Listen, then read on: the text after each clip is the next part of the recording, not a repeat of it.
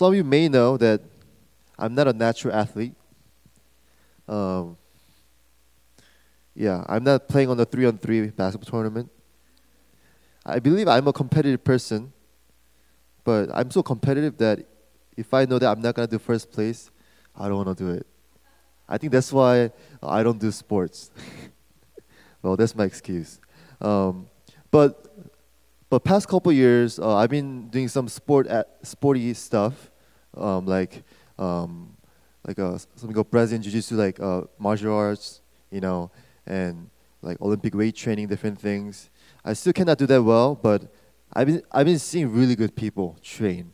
Right? I met Olympic gold medalist, Kayla Harrison, at a seminar before. She's like a Olympic two-time, is it three? Two-time gold medalist for judo.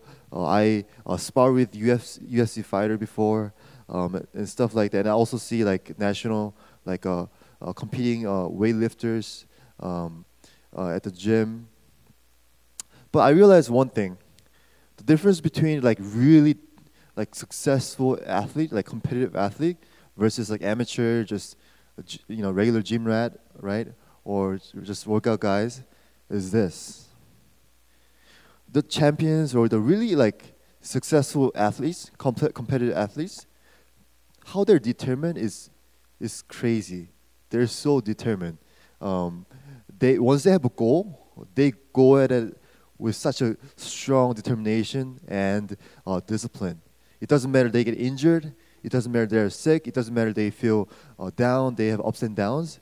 They're so determined. And of course, that's not always natural.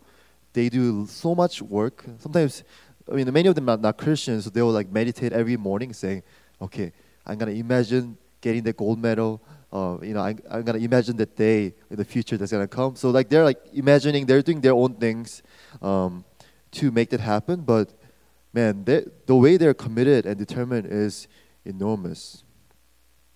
But probably in the ordinary life of an athlete, whether you're successfully competing or just doing for fun, like me, probably one of the ordinary, like common hindrance will be this: being comfortable. If you ever worked out or if you ever did sports, you know, we try to be comfortable. That's the biggest hindrance for us, hindering us from growing. For guys who lift, reaching your next PR. If you're staying where you're comfortable at, you're never gonna go beyond where you are right now, right? If you're doing some kind of speed work, you're never gonna beat that speed and all different things. But just like that in our Christian life too, just like Pastor Danny spoke last night about growth, Book of Ephesians really talk about growth a lot, not just as individuals, as believers, but in the context of church. So growing individually as well as together, which is never separated. And we're going to be talking about more when that really comes to play in our daily lives, in our actual ordinary life, how there will be battle and whatnot. So I'm going to just lay out the 3 points I'm going to go over from the passage today. Seems like there's three main like imperatives that we should catch on from today's passage. And I'm going to kind of focusing on each imperative per the point. Point number 1 will be this: be strong in the Lord, for there is a real battle. Be strong in the Lord, for there is a real battle. And second point will be, I'll be saying later again, but stand firm in the battle by putting on the full armor of God. Stand firm in the battle by putting on the full armor of God. And the lastly is this, point number 3, pray for your needs to win your ordinary life for God. Pray for your needs to win your ordinary life for God. So first point, be strong in the Lord, for there is a real battle. If you have your Bible open, please go back to verses 10 to 12 with me. It says, "Finally be strong in the Lord and in the strength of His might. Put on the whole armor of God, that you may be able to stand against the schemes of the devil. For we do not wrestle against flesh and blood, but against the rulers, against the authorities, against the cosmic powers or this present darkness, against the spiritual forces of evil in the heavenly places. So it is calling us to be strong, right? To be strong in the Lord. But how do we become strong? Right? That's the question here. We all know that we want to be strong and we need to be. How? Actually, the word be strong in Greek word is actually a passive verb. So it's not us becoming strong, but it's more like us being made strong or us being strengthened. So we're more like receiving something like empowerment, right, by God to be strong, right? So when Apostle Paul said not just be strong, but be strong in the Lord, he's saying the full sentence right there. We are receiving that strength from God. And this word be strong or be strengthened can be also found in different parts of the Bible. Do you guys remember the most famous Bible verse? It starts like this: be strong and courageous, from Joshua, right? How Joshua was told to be strong is the same kind of being strong, receive that strength. And another one is David. For example, 1 Samuel 30, chapter 30, verse 6, it says, David strengthened himself in the Lord. When his family and his nation was in trouble, right? He strengthened himself in the Lord. It almost sounds like he did it himself, but just like Pastor Danny mentioned last night, in the Lord or in Christ, just that phrase to follow with it means so much. He didn't just strengthen himself, but he got strengthened because he was in God and he went before God. But as we try to be strong, like today's passage is saying, we must be able to really recognize and realize there is a constant spiritual battle in our everyday lives. It's not just a bad day we are having if you're having a spiritual battle. It's not just how difficult the life is or this fallen world is. It is literally Satan, the devil, the evil forces behind all those things. If it is not from God, right, for us to experience such a distraction from God, right, or evil thoughts and evil things in our lives, then where does it come from? It comes from the devil, right? We don't talk about it like this a lot, but in actuality, it is from him, and he is behind all these things. And what is their purpose? What is Satan's purpose of always giving us spiritual temptations, right? Also like hindrances, distractions, and just difficult time, bring up past guilt. What will be his purpose? His purpose is to distract you away from the abundant life in Christ, abundant grace and joy, and just growing in Christ. And he rather wants you to be led towards destruction of sin. Yes, if you're truly in Christ, you'll never be in the destruction of sin. But we can be really broken though. And we can miss out on so much God has in store for us in His grace. Pastor James in the first day talked about spiritual blessing. There is such a thing as spiritual blessing that doesn't fade away. That's not always visible right away. But there's also spiritual warfare in everyday life where Satan, devil, is trying to rob us from that spiritual blessing. So when these things happen, we cannot just say it's our ordinary, regular thing and just be okay with it. But Bible is calling us to be actively fight against it and defend and be strong. Because without it, we cannot withstand and we're going to fall for it. So for Ephesians, for the people who received this letter, how would these battles or spiritual warfare look like in their ordinary lives? We know, first of all, during their early time, we know that there was early Christianity, there was a lot of persecution, right? Much different than how it is today in America. So for them, daily battle of being persecuted in the public, from disowned by family, all different things are common thing. But let me just briefly share with you how ordinary, but yet still difficult, things that was mentioned in the book of Ephesians. Ephesians, starting from chapter 2, it says, chapter 2, verse 11, remember that you were at the same time separated from Christ, alienated from the commonwealth of Israel, strangers to the covenant of promise, having no hope, and without God in the world. So there was a passage where Paul was saying about unity, saying the Jewish Christians shouldn't look down on the Gentiles because they were also lost before and separated from God, but they forget about the grace of God and they start judging others. Have you guys ever went through that before? Like you see someone who may seem more sinful or look more sinful, and you kind of look down on them. For me, when I was in high school, there were always about several students in the way back corner who goes in and out during service a lot as a group.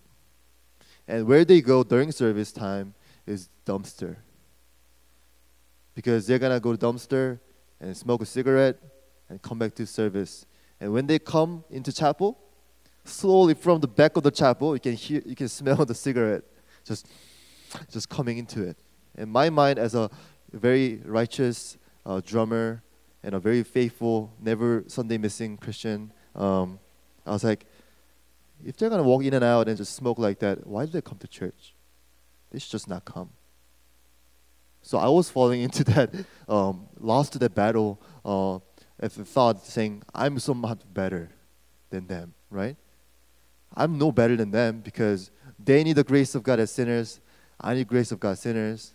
But I acted, in my mind, even though I didn't say it aloud, I consider myself more righteous. As if I owned and I earned that righteousness. But truth of the fact is, I didn't receive anything, right? It was only by God's grace. So just like that, have you ever really looked down at someone? That's a really ordinary battle we're going on right now, right? Temptation. And what are some other things? In Ephesians chapter 4, it was talking about like gossiping, spreading rumors, falsehood, speaking in anger and bitterness, and not being able to even forgive one another as Jesus did to us. Those are some ordinary life battles we have. More Ephesians chapter 5, distrust between husband and wives, where husbands do not love the wives well, and the wives do not submit to the husband. Children not obeying the parents. Anyone ever done that before? This past 2018, not obeying and honoring parents? Fathers provoking their children in anger, right? Not just disciplining them well, but really abusing their authority on children. Bondservants obeying masters, not obeying masters with sincere heart. So none of you, I think, are bondservants here or slaves. But you may still be like an employee, right? So today's context will be like more employers and employees, right? So some of you working, have you ever served your boss or your business owner or whatnot with insincere heart, right? That's a daily battle because Ephesians 5 is calling these bondservants or employees, right, to serve as servants of Christ, not just a people pleaser, not just to receive that paycheck later in 2 weeks or a month, right? So these are the very ordinary battles the book of Ephesians is talking about that we should not overlook. Because even in every these ordinary lives battle, right, spiritual warfare, Satan's always involved, try to take away us, our lives, our intention, our lives from glorifying God. By enjoying Him, by making Him known to ourselves and to others, right, to really expanding His kingdom. He's taking away all the opportunity. As you meet new people in the church, as you work at your workplace, as you sit with your classmates in your classrooms, in your dorm mates, when you ride bus to go to school, walk around, meet strangers, you have this thought about maybe I should talk to that person, or maybe I should reach out to that person, or maybe share the gospel. You're like, oh, not today, I'm busy. Even all those things, those are spiritual battles, right? Then if you think about that kind of way, can you think how many spiritual battles you can have in a day? Hundreds, thousands, right? So that's why the Bible is saying, be strong. Don't overlook these kind of spiritual warfares. Even though they may be ordinary, they may be small, seem small because you're so used to it, but it means everything to make gospel real in our lives, to us as well as people around us. And that's going to really determine what kind of church we are going to be.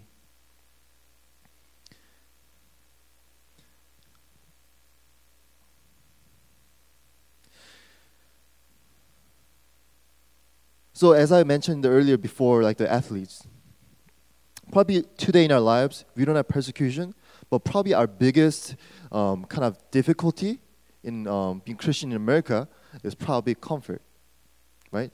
I don't think you guys are persecuted like early Christians did, but I think we are rather hindered by the opposite thing, which is being too comfortable, being too kind of freed to be Christians. The Gospel Coalition has an article called 8 Signs Your Christianity is Too Comfortable. So if you have some of these categories, then you might be too comfortable in your Christian life. I'm not going to list 8, but just several of them. Number 1, you never think about or even remember the Sunday sermon on Monday. Second, your friends and coworkers are surprised to learn that you are a church-going Christian. 3, no one at your church ever annoys you. And this is not talking about that you hate someone because you have pet peeve or anything. It's talking about accountability and having differences. Next is you have never had to have truth and love conversation with a fellow Christian. Next, you never feel challenged, only affirmed or encouraged. Lastly, no one in your church could comment on any area of growth they've seen in you, in your personal life. No one can speak truth into your life, whether they see it or not. So if that doesn't apply to you, then our Christianity might be too comfortable. And probably we are losing to those battles because we have no accountability and really that eager drive right now. Just one commentator quoted like this about our spiritual warfare. Evil rarely looks evil until it accomplishes its goal. It gains entrance by appearing attractive, desirable, and perfectly legitimate. It is baited and a camouflage trap. Scary things about these evil that Satan really uses against us is that these temptations or spiritual warfare doesn't look that bad until Satan really accomplishes his goal of getting us out of doing God's mission, getting us out of spending time with Him or thinking about Him. So as we end this first part, why so serious about these? Let me read our chapter 4, verse 15 to 16, where it's the theme verse of this retreat. It says, "Rather speaking the truth in love, we are to grow up in every way into Him who is the head, into Christ, from whom the whole body, joined and held together by every joint with which it is equipped, when each part is working properly, makes the body grow so that it builds itself in love." So brothers and sisters, why so serious about our spiritual battle? Because it is about our sanctification. If you're a Christian, you're justified, but until we see Jesus again, we have to be more like Jesus. That's what sanctification means, right? And that means that's everything. That's the reason why Christ died for us, so that we can be more like Christ and glorify Him. But they'll be hindered tremendously. And secondly, if you don't do that, how are we going to build up God's church? If we need to grow, we have to know that also our church needs to be cultivated and grow, because our church is a collection of people like you and me, right? Our growth matters so much in God's kingdom and in our lives. And if church is not growing and built up, then how can the world hear the gospel and see the gospel working? And how can the gospel be preserved? So brothers and sisters, we don't want to be settled in our growth. And we always want to strive to just have this endless desire to grow more and more. If you ever want to know that what is the bare minimum of Christian life, of being a Christian, what is the fine line of non-Christian and a Christian, Bible really doesn't talk about bare minimum, because in Christian life, there is no bare minimum. If you strive for bare minimum, you might have to consider your faith, whether you're Christian or not. Because what Christians want is not just to barely make it to the kingdom of God, but have all of Jesus. Jesus, I need you, I want you, every single bit, more and more. Because it is better than anything else. So the question now is, if we understand the need of our spiritual battle to stand, to be strong, how can we continue? Point number 2, stand firm in the battle by putting on the full armor of God. Stand firm in the battle by putting the full armor of God. If you read verse 13 to 17, it lists out the 7 things about pieces about the full armor of God. Can I have the photo, please? This might help you guys visualize. I was about to put one of those game, like not Maple Story, but like game, like things, like they have an item. But I couldn't do that, sorry. So as you can see, that's a regular Roman soldier, right? The time of Paul. So I'm going to categorize in 3 things. The first category of the pieces of the armor is 1, readiness. Readiness, right? And there'd be 2 items there. There's belt of truth and shoes of gospel of peace. Interesting thing is belt and shoes is something you always wear whether you're going to war or not if you're a soldier, right? What does belt does? For us, belt holds our pants from falling down, right? But for them, what belt did, okay, for them, what belt did was it actually hold their upper clothes, not their pants. They wear like breastplate, or they call it tunic. It's like t-shirt in Roman times. Tunic, so it will hold them tight so that when they run, when you wear something big and when you run, it kind of moves like this, the belt will hold so that you can run like this, right? The belt will hold so that when you go to war or battle, you fasten your belt tight. And then it's kind of like when you go to Korean barbecue, when you want to eat a lot of buffet, like when you're like relaxing, when you're not working, you kind of loosen your belt. So the Roman soldier will kind of slack their belt when they're not working or in battle. But they're on battle, when they're ready to fight, they'll fasten their belt. I'm ready to go, right? That's what belt is so important here. And belt of truth. It's not truth necessarily the word of God, but truth as in like truthfulness. Saying truth, right? How speaking truth and just being truthful in our lives can really always prepare us to be the better witness and do ministry of God. And the second one is shoes. And Roman shoes, it kind of looks like a sandal. I see sometimes our sisters in EM wear those. And on the bottom of shoes, it's kind of like cleats. They kind of have nails, so it has great traction. I didn't know, but Romans and Greeks have been known to be having really good shoes. Any sneakerheads look into Roman and Greek shoes? Because their army, their military shoes, or enable them to really move in a fast pace for such long campaigns, right? So those shoes make them go farther. And when we talk about shoes in our spiritual life, we are talking about going different places. For example, Romans 10:15, it says, "And how are they to preach unless they are sent? As it is written, how beautiful are the feet of those who preach the good news." So these shoes, best shoes at the time, are used to go far places, not always by location, but into someone's life, in the areas that we perhaps maybe don't go, to share and witness, to bring the good news to them. Because I'm pretty sure that all of you here, if you're a Christian, you probably got saved because someone's preached the gospel to you, right? And you are to also do that through these shoes by wearing them. And second category is protection. Protection. There will be 3 pieces here. There will be breastplate of righteousness, as you can see on the chest. And there's helmet of salvation. And thirdly, there's shield of faith. Breastplate of righteousness. Righteousness meaning like integrity, right? Of character. Ephesians chapter 5, verse 1, just a chapter before, it says, "Therefore, be imitators of God as beloved children."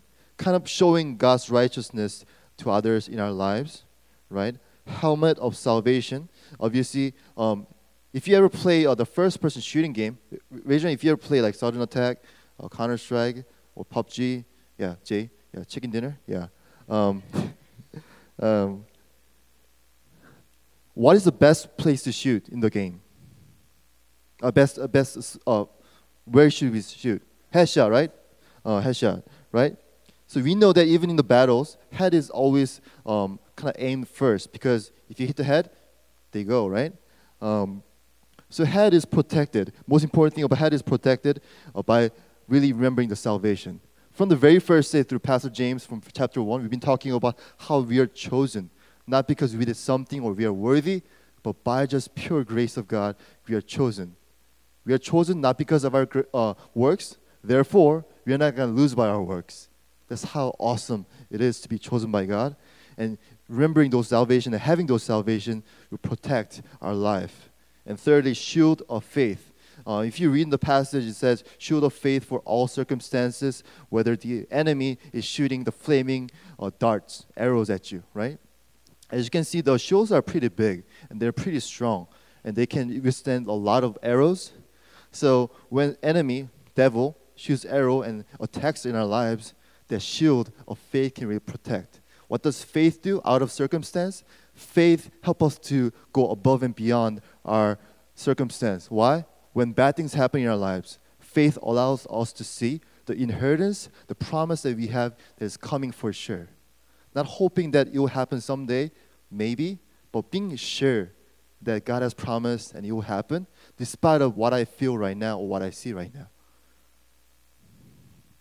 And third, last category, weapon. Only one item in the weapon, being offensive. It is a sword of spirit or sword of the word of God.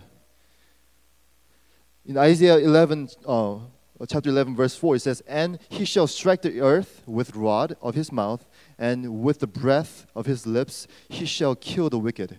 And also we know that Matthew 4, when Jesus was tempted on the desert, how did he respond to fought back to the devil? He said, "It is written, man shall not live by bread alone, but by every word that comes from the mouth of God." So he responded Satan with quoting the scripture each time, and Satan couldn't do anything. And later he left, right? Just like Jesus, us too have this sword. Only offensive weapon there is to really attack Satan and really win over our ordinary lives' spiritual battle with the word of God, because he can never go beyond or say anything against the word of God. An interesting thing is things like helmet of salvation, shield, breastplate, and belt. You know that the common thing is those are also mentioned in Isaiah. And do you know what Isaiah described? Isaiah described the Messiah. So what I'm trying to say is these full armor described here are not just armors for us to wear. It is actually the armor of the Messiah, God, right? So it's God's his own armor that he's giving to us to wear, to be indefeatable, right? Ephesians 4 says, put off our old self and put on Christ. So it's like clothes that we should put on every day. So one application for you is very simple, just like I gave out the book earlier, right? For us to continue in this, we need to wear this every day. Meaning that our armor that we just talked about, we should be able to refresh and really cultivate it every day intentionally. You have to plan out in your morning to your quiet time to really sharpen your sword, right? Put on your breastplate to think about how you can do the will of God. And shoes, how can you go to different places or reach out to people to the work of God, and all different things. I really want to really encourage you to really pray and think about how you can kind of better kind of your schedule and your day in this year 2019. Last point as I wrap up. Point number 3, pray for your needs to win your ordinary life for God. Verse 18 to 20, it says, praying at all times in the Spirit with all prayer and supplication.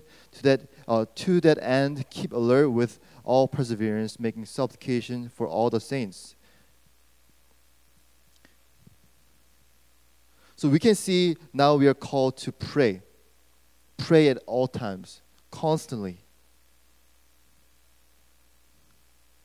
And not for just ourselves. Interesting thing here is described here and even throughout the New Testament is that we know that Paul is in what kind of situation right now, writing this?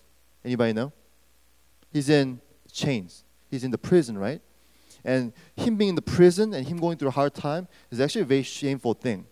Actually, if you go to 2 Corinthians, he's so ashamed and by others, even though he's okay, what happens is the people in Corinth reject teachings from Paul because they realize, hey, if Paul's truly the man of God, why is he going through so much suffering and imprisonment?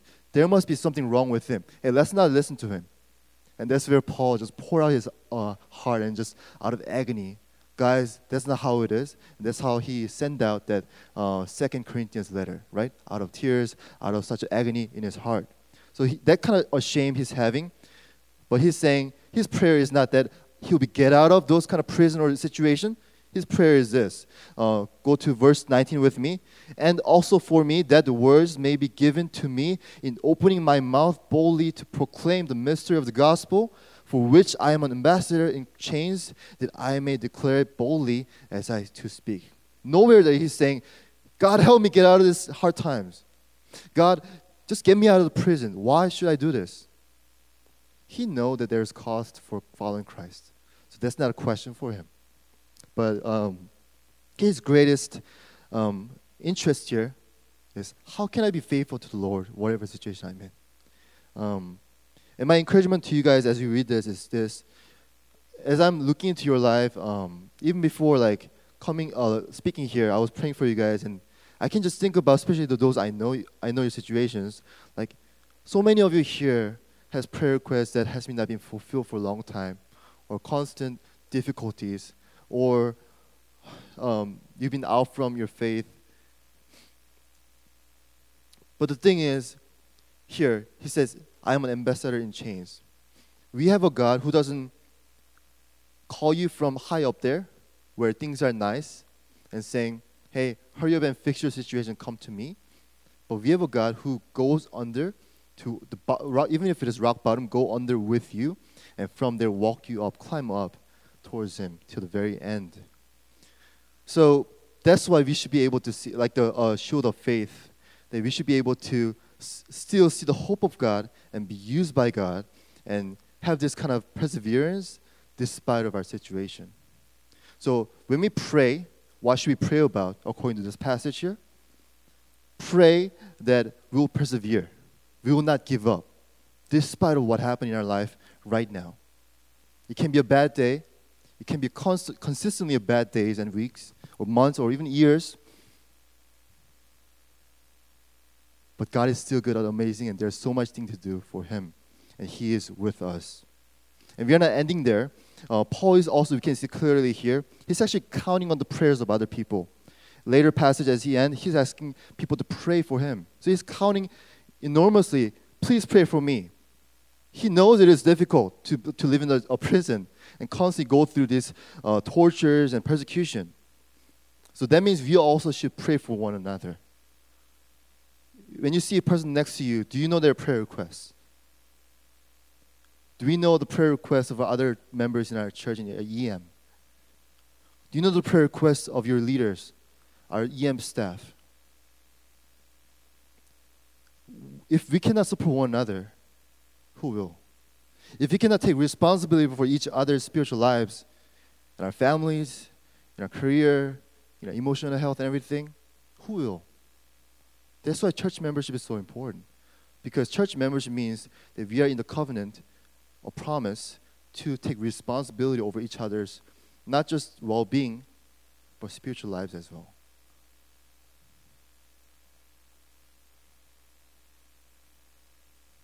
Lastly, I want to show you this a photo. We already showed it. Okay.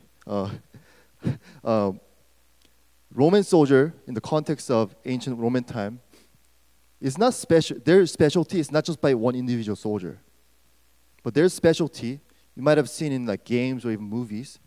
They're in the legions. It's kind of hard to see, but they're in a very strict legions, right? Like groups, formations. And you maybe see some movies where they fight against barbarians, right? They barbarians come all unorganized way with all these paint, like William Wallace, right? But you see Roman soldiers, they just stand firm even if they get killed. Very disciplined, right? They wait for the order. And they keep on proceeding. And their formation, discipline, and how they back each other up without running away is enormous. I actually studied Roman culture a little bit in high school, and they actually have something called decimation system, where if you betray them or if you back off in those situations because it's scaring, you know what they do? Sometimes they do decimation system, where they make you line up, and they count 1, 2, 3, 4, 5, 6, 7, 8, 10. Every 10th person, they just kill to make sure that you don't do that again. So it brings enormous fear, right? So that's not what we are learning, but that's how their army works. So the real strength of the Roman Empire army is how they're together. Just like that in our Christian life too, our individual growth is so important because we get saved individually, but we get adopted into the body of Christ, the local church. And our true strength as Christians will be unleashed, activated, only when we come together as a church in the body, in Christ. So I really want to encourage you guys, when you go back to your ordinary lives, it might be very ordinary, nothing special. It might be the same. It might be more difficult. And even when you go to church, it might be the same old as before. But find the extraordinary purpose in those things. Without being able to glorify God in those things and win over our ordinary lives, we cannot glorify God as Christians. Let's pray. How do you feel about going back to your ordinary life? I'm pretty sure that most of you had a great time. I personally and our staff, volunteers, even us, even though we are serving, we just had such a good time here. But as we go back into our family, our home, where our parents, our family is there, go back to our workplace, go back to our school, go back to our friends, maybe go back to our difficult situations, or go back to our loneliness and beyond. How do you feel about that? Do you feel sure that you're going to be able to make change? I'm assuming that is not always easy. So I want to give you time just to, we don't have to make false promise to God saying, God, I'll never do this and I'll always be with you. I'll always, do QT every day. I'm not calling for that because that we cannot keep it if we fail. But let's cry out to God. God, we cannot even keep our promise to you even for a single day or weeks or months. So we want to acknowledge that. But we see the great need not to give up on our spiritual battle, daily, ordinary life. So in the refreshing of the gospel in our lives, Holy Spirit, empower me to not be in fear, only be in fear of you, and win over those ordinary life. And find true meaning and joy and purpose in our boring, ordinary, mundane lives. Other people may say it's mundane, not significant, but I know that for you it's everything until Christ comes. So God, help me. Help us as a church as well. So please pray for that, and we'll go into worship.